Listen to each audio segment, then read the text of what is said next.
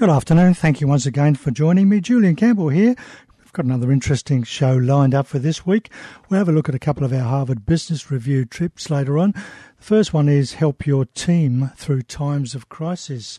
Sometimes we have those challenges, don't we? We're also talking with Christina Gerakaitis from Ideation at Work. We're going to be talking about some of those interesting, innovative products that are coming along at the moment. But right now we're going to chat with Elira Aitchison who's the NICE coordinator at New Hunter Business, about starting your own business. Good afternoon, Elira. Hi, Julian. How are you? Very well, and yourself, I hope.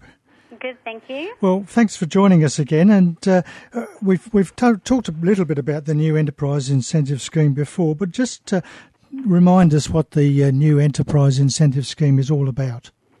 Yeah, absolutely. So NICE, or as you mentioned, the new Enterprise Incentive Scheme, is a government-funded program that assists eligible job seekers or those on an approved Centrelink payment start their own business.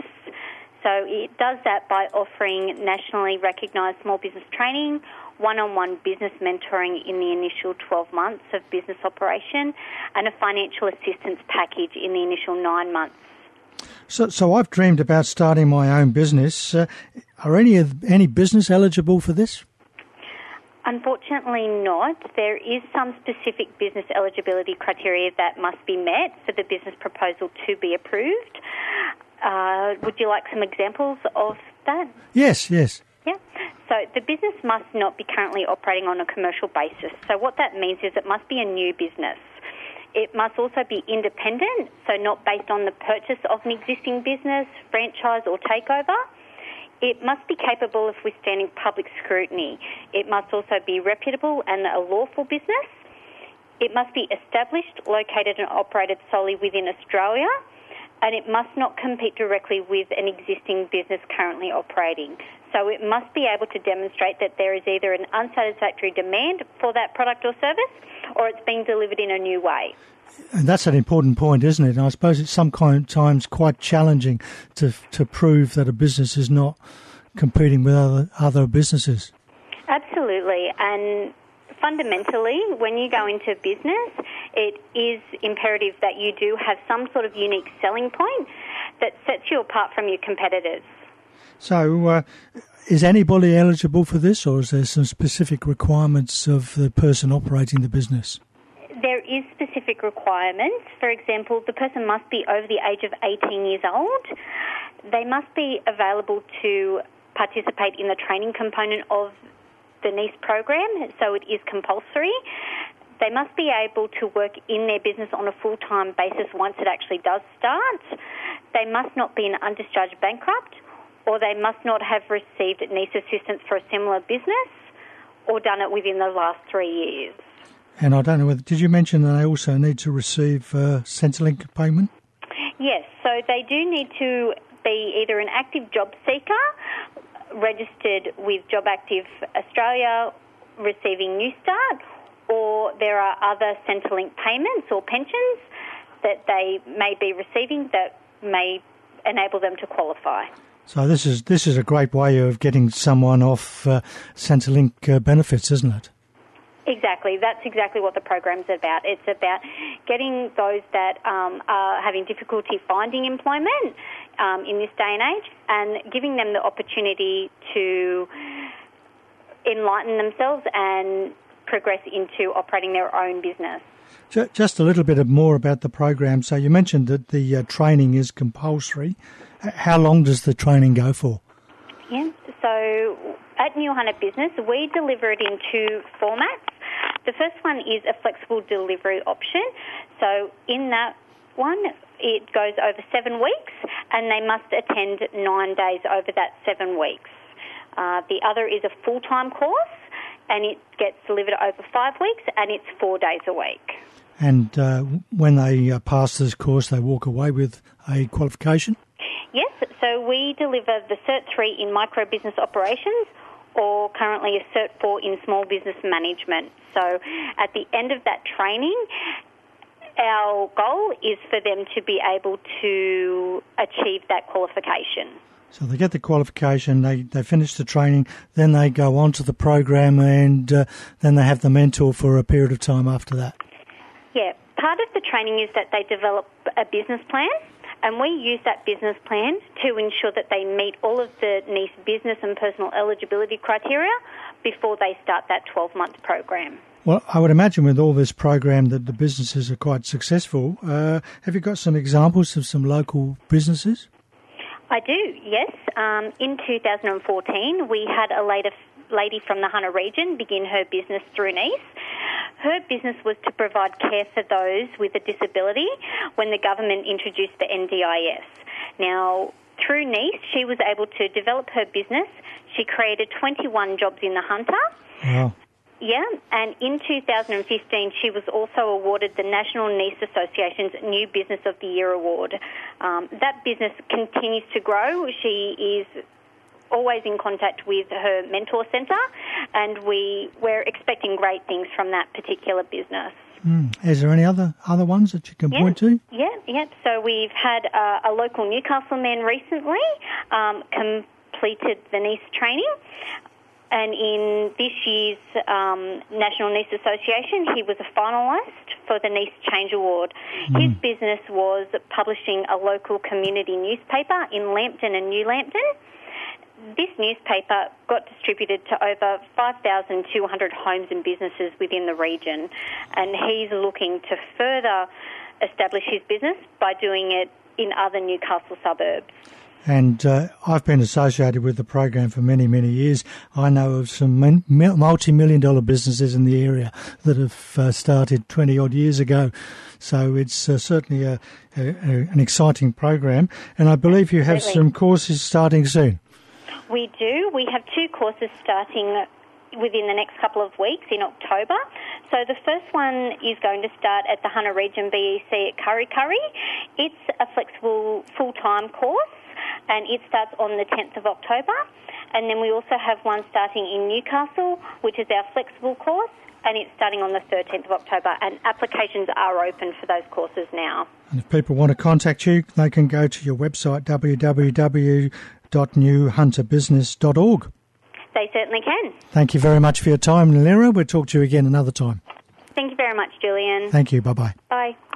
Alira Aitchison there from New Hunter Business. Yes, a great way if you are in receipt of a benefit, a good way of starting a new career. Business, the Law and You on 2NURFM 103.7. Time to pop over to Christina for our discussion on innovation. Good afternoon, Christina. Good afternoon, Julian. How are you? I'm well, and yourself? I'm very well, thank you. And we don't want to listen to the rain, do we, at the moment? No, we don't. There's some coming, especially over in Adelaide. Yeah, I know. How sad is that in Adelaide? Fancy a whole state being without power. Exactly right. Well, my mother-in-law's over from Adelaide, fortunately, so she's not at home. She's over with us, so she's in safety. That's good for her. She's in a good place. So it's all about robots today, I think. So yeah, it is a bit. Nemo-inspired drug delivery. That's right. So we've got a Nemo-inspired drug delivery robot that they're calling a nanofish that's capable of carrying drugs to any specific site in the body. And it mimics the swimming motion of the fish, which is why they've called it a nanofish. It is smaller than a red blood cell, if you can imagine that. And they're working on using it for precise delivery to particularly to tumour sites. But also they're looking at it as manipulating, they're looking at it, the possibility of it being able to manipulate single cells, and they're also looking long-term at non-invasive surgery that they may be able to do using these nanofish robots. How good is that? We're going to have little tiny fishy robots swimming in our bloodstream. Floating around our body. As long as they don't infect us in any way, we're... True, and or create any other problems with our internal systems. But, I mean, to be able to target specific cancer cells at very, very early stages is quite remarkable. The other thing I've been reading about this week are customised mattresses. So very similarly to, you know, when you walk into one of the sports stores and you stand on the pads and they can tell what's going on internally with your feet, and you do the walking systems and everything. They're starting to use those theories to develop customised mattresses. So they're not externally customised with the remote controls that can lift separate parts of the bed. You know, you can lift your legs or lift your head or whatever.